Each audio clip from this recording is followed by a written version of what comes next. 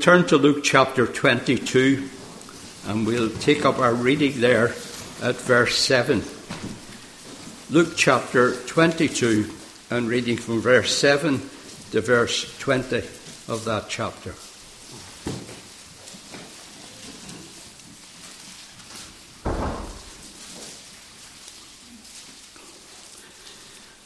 Luke chapter 22 and verse 7.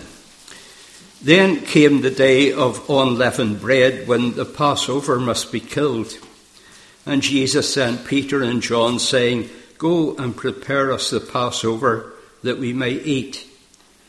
And they said unto him, Where wilt thou that we prepare? And he said unto them, Behold, when ye are entered into the city, there shall a man meet you bearing a pitcher of water. Follow him into the house wherein he entereth. And ye shall say unto the good man of the house, The master saith unto thee, Where is the guest chamber, where I shall eat the Passover with my disciples? And he shall show you a large upper room furnished. There make ready. And they went and found as he had said unto them, and they made ready the Passover. And when the hour was come, he sat down, and the 12 apostles with him. And he said unto them, With desire have I desired to eat this Passover with you before I suffer. For I say unto you, I will not eat any more thereof until it be fulfilled in the kingdom of God. And he took the cup and gave thanks and said, Take this and divide it among yourselves. For I say unto you, I will not drink of the fruit of the vine until the kingdom of God shall come. And he took bread and gave thanks and brake it and gave unto them, saying, This is my body, which is given for you. This do in remembrance of me. Likewise also the cup after supper, saying, This cup is the New Testament in my blood, which is shed for you. Amen. In this particular set of verses out of Luke's Gospel, we have the beginnings of what will become known as the Lord's Supper or the Lord's Table, the breaking of bread, very simply the communion.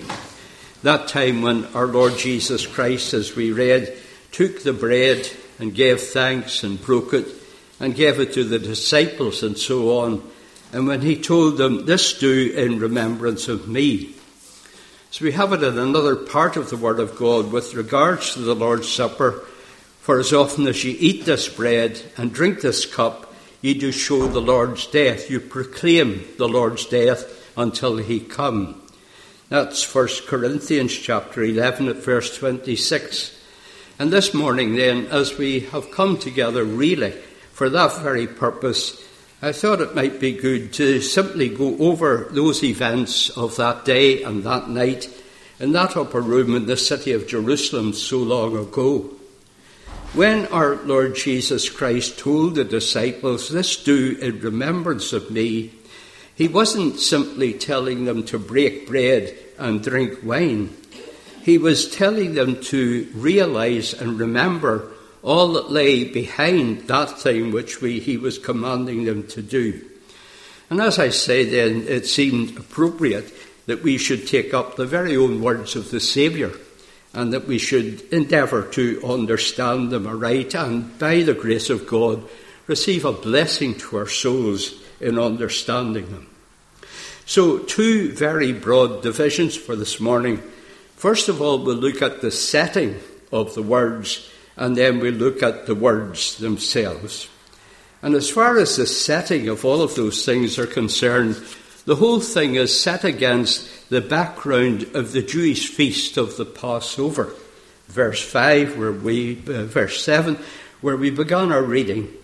Then came the day of unleavened bread, when the Passover must be killed. And how significant those last few words of that verse really are, because the feast of the Passover always concluded with something being killed. That's how it had all begun at the very beginning, way back in the land of Egypt, when the Lord first inaugurated the feast of the Passover in that land. It was Israel's great remembrance feast. It was that time when God had delivered the nation out of the land of Egypt, out of the house of bondage. And as the Lord had told those people at that time, thou shalt remember that thou wast a bondman in the land of Egypt, and the Lord thy God redeemed thee. And as those people in Christ's day had come together in the streets of Jerusalem, it was to remember all that the Lord had done for them, for the forefathers, all of those years before. But it wasn't simply to remember what the Lord had done for them.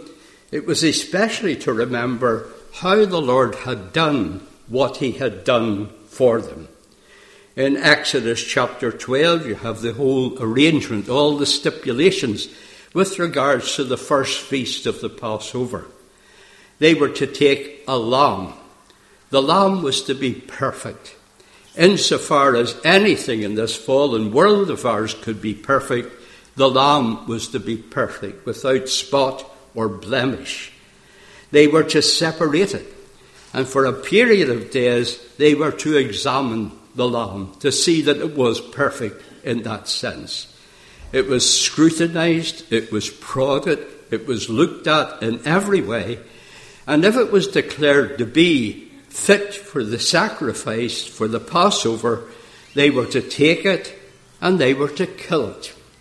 They were to take the blood of the lamb and apply it to the doorposts and lintels of their house with this word from the Lord.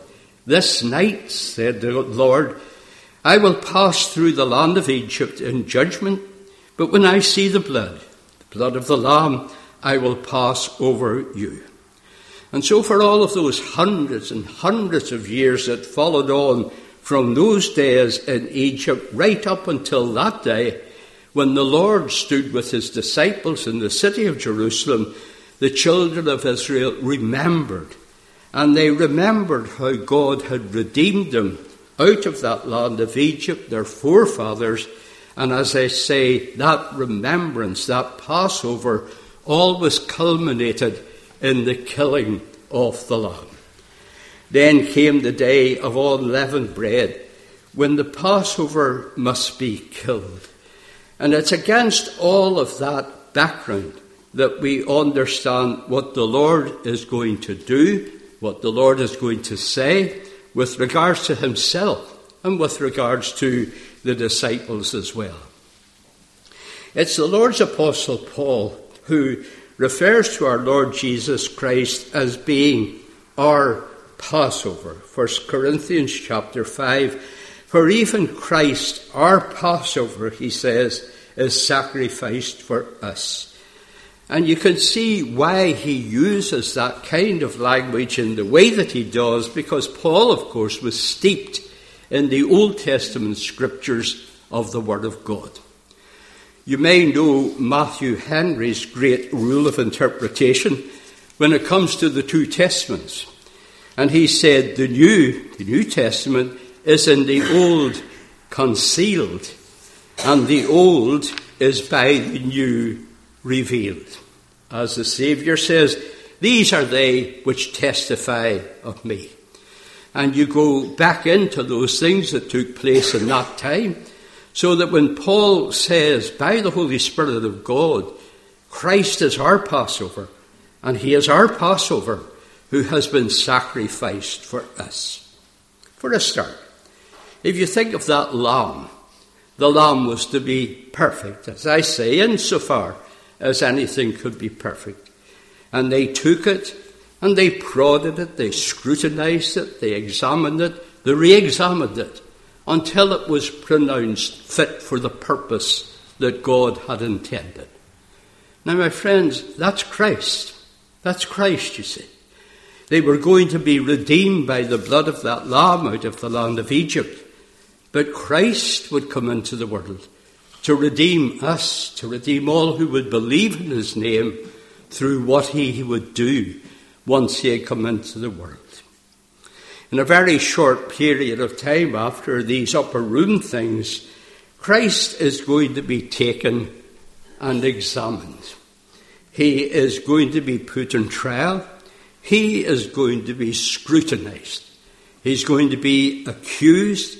He's going to be judged. He's going to be condemned for all kinds of sins and blasphemies and sedition against the state. But at the end of the day, the examiner, Pontius Pilate, is going to have to say, I find no fault in this man whatsoever. As Pilate's wife will tell him, have nothing to do with that just person, for I have suffered many things in a dream because of him this night. They sought false witnesses against him, and they found none. You see, this is my body, which is given for you. And that was the body of his flesh in which he had come to be our Saviour. Holy, harmless, undefiled, separate from sinners. Not only was he perfect, he was whole and perfect, not like the old lambs. He was the Lamb of God who had come to take away the sin of the world. Same with the cup.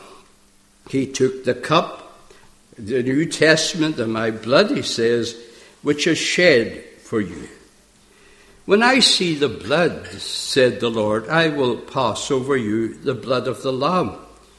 And Peter, the other great apostle, for as much as ye know that ye were not redeemed with corruptible things as silver and gold, but with the precious blood of Christ as of a lamb, without blemish and without spot. When we sit down to remember the death of Christ until he comes again, we are remembering the death of our Redeemer, our Passover lamb. It's not simply bread and wine. It's what Christ says. This is my body and this is my blood. These few words from Charles Haddon Spurgeon, if now with eyes defiled and dim we see the signs, but see not him, O may thy love the scales displace and bid us see him face to face. We are remembering what he did and how he did it. Christ, our Passover, is sacrificed for us. And so when the Saviour says, do this in remembrance of me, as I say, doesn't simply mean, of course, break bread and drink wine. He is saying, see beyond the bread and the wine and see what I have done for you. The bread is my body, which is given for you. The wine is my blood, which is shed for you.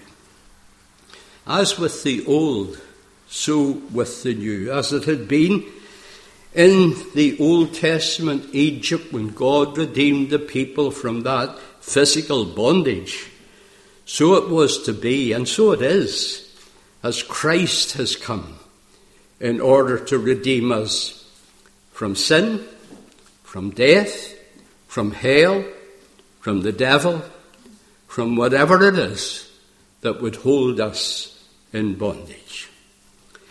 Then came the day of unleavened bread, when the Passover must be killed. And as our Lord sat down with the disciples in that upper room, as I say, that was the setting. It was against the background that he did what he did and said what he said. In verse 15 of our reading, and he said unto them, with desire have I desired to eat this Passover with you before I suffer. Or in the words of John the Baptist, of course, behold the Lamb of God that taketh away the sin of the world. And the big question, you see, for any of us, has he taken away your sin? Has he taken away your sin? Because that's the all-important thing. That's the warrant for us to sit down and remember him as the one who has taken away our sin. Let's just look at those words of the Saviour a bit more deeply, if you think. Those things that he said concerning himself, and then those things that he said concerning us. And again in that verse 19, and he took bread and gave thanks and brake it and gave it unto them, saying, This is my body, which is given for you. Or as we have it in another one of the accounts of the upper room, this is my body, which is broken for you. And in that other account, we're told that when he had said these words, they went out into the Mount of Olives. They sang a hymn and went out into the Mount of Olives. Eventually, they would come into the Garden of Gethsemane. And that's when those words of the Saviour concerning himself began to be really fulfilled in all their fullness. In Gethsemane, when he goes into Gethsemane, a whole mob comes out against him. They come out with swords and spears and soldiers, whole company of them. They tie him up. They bind him. They lead him away to Caiaphas, who was the high priest that year. And it's there in the judgment hall of Caiaphas that they take the Saviour. They blindfold him. They mock him. They punched him on the face, it says. When Caiaphas had finished with the Saviour, he was sent to Pontius Pilate. Pilate sent him to Herod. It was Herod's men who dressed him up in a mock purple robe like a king and mocked him. They sent him back to Pilate, and it was there in Pilate that they took him again. They plaited a crown of thorns. They put it on his head. They beat him with rods. This is my body, which is broken for you. This is my body, he says. And as I say, to hear those, not just to read the words with our eyes or to hear somebody reading the words in our ears, but to listen to the words. To listen to the words as from Christ to us. So when he inaugurates the breaking of bread, the Lord's Supper, the communion, however we want to put it, it's all of that he is telling us to take into account as we partake of the bread and the wine. And here's the point, you see. Christ knew all of that was going to take place with him. It was totally voluntary. He had come to do what his Father had given him to do, and he knew what he had to do. If you take the whole setting again, and some things that might appear to be incidental, there are no incidentals in the Bible. Please take that into account. And as we read, just read those verses again. Verse 10. And he said unto them, Behold, when ye are entered into the city, there shall a man meet you bearing a pitcher of water. Follow him into the house wherein he entereth in. And ye shall say unto the man of the house, the owner of the house, The master saith unto thee, Where is the guest chamber where I shall eat the Passover with my disciples? And he shall shew you a large upper room furnished, and there make ready. And they went and found as he had said unto them, and they made ready the Passover. They went and found as he had said unto them. Of course they did.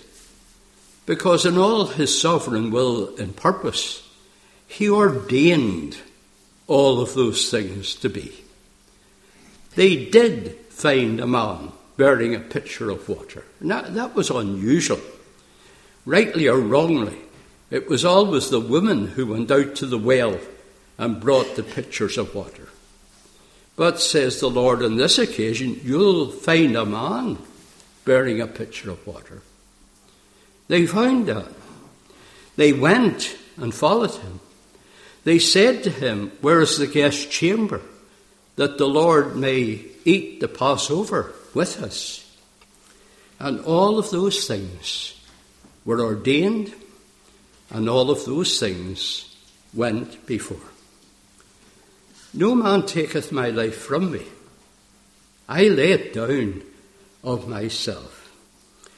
The Lord had done that kind of thing before, when he was going to fulfill prophecy and ride into Jerusalem, seated upon an ass and put the colt the foal of an ass. He told the disciples where they would find that ass. Just as you enter into the village, he says, you'll find an ass. He'll tell them what state it'll be in. It'll be tethered to a gatepost. He told them what to do. Loose it and bring it to me. And he said, and if anybody questions you and says, "What are you doing?"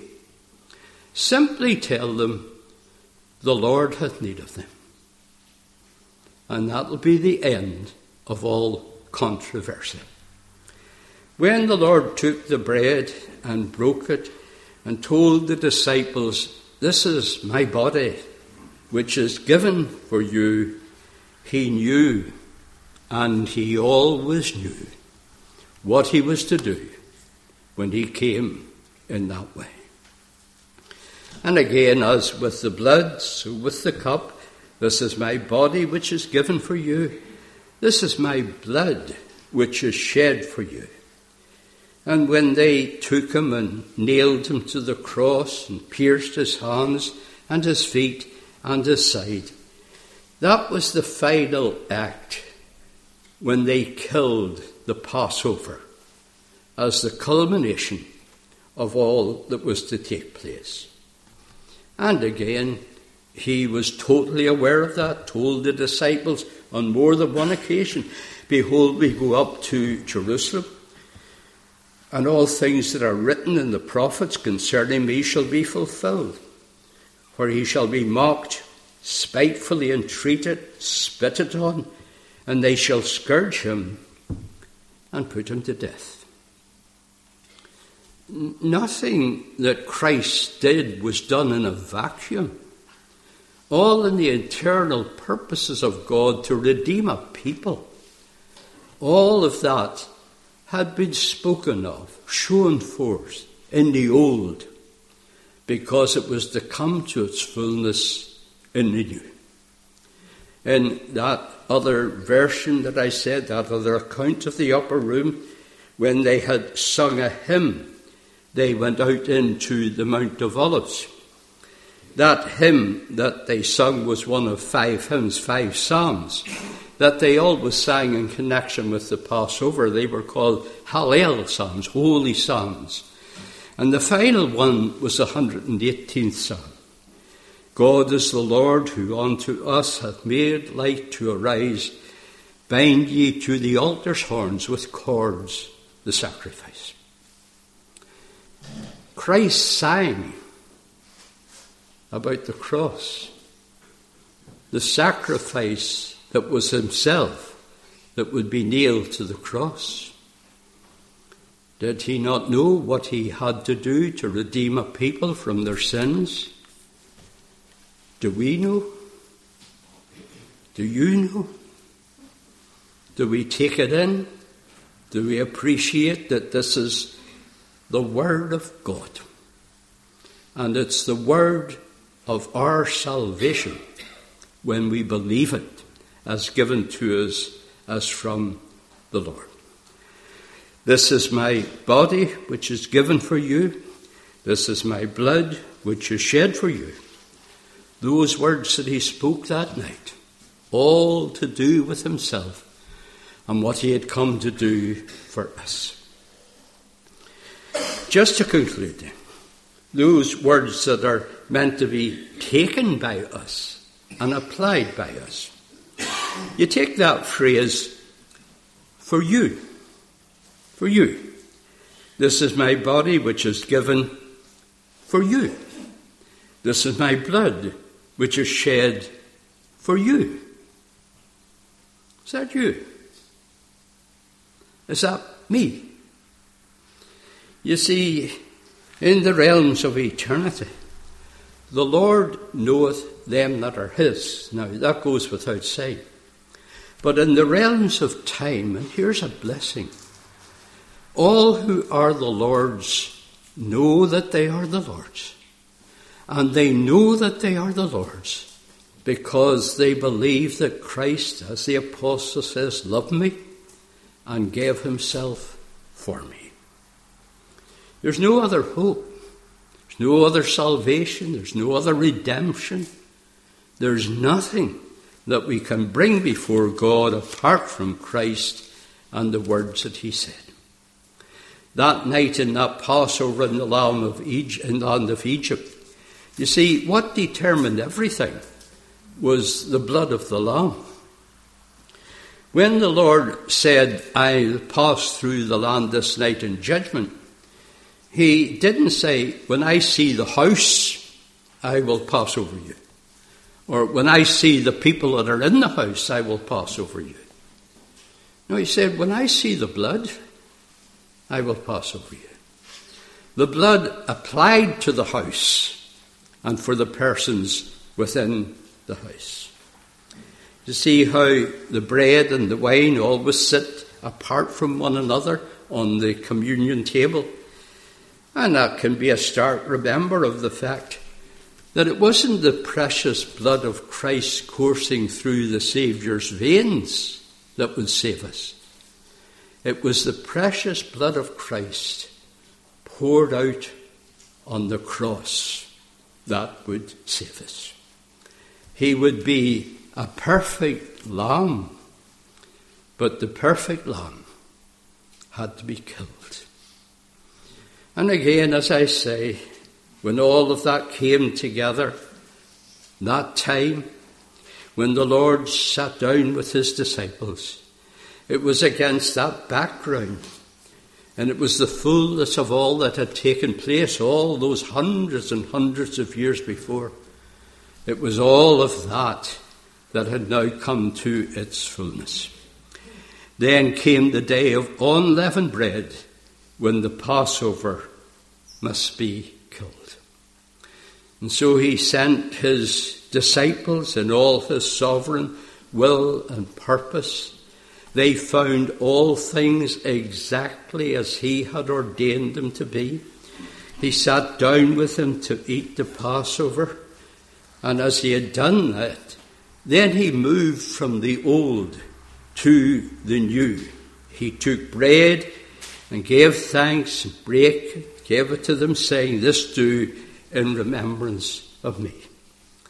Thy body broken for my sake, my bread from heaven shall be. The testamental cup I take, and thus remember thee." You see, the Lord's table, the Lord's Supper, the communion, all of it, it's simply a gathering together, really, of the gospel and the facts of the gospel. Take, eat, drink. That's the gospel. And when it comes to Christ and all of that night, I give. He said, I give. You take. I do all the giving. You do all the taking. And that's the gospel, my friends. That's the gospel. In the words of the psalmist, in anticipation by the Holy Spirit of all that was to come, what shall I render unto the Lord for all his benefits toward me? I will take the cup of salvation and call upon the name of the Lord. Take, says the Saviour, take. This do in remembrance of me. And if we have come to know all of the benefits of the gospel to our souls for time and for eternity, what a blessed invitation the Lord gives to us to remember all of that is and is yet to be. I don't know many of you within the building, but this is the warrant for sitting down and remembering Christ as our Redeemer, who has done all things to redeem our never-dying souls. And may that be a blessing for each and all of us, for his name's sake. Amen. Now let us pray.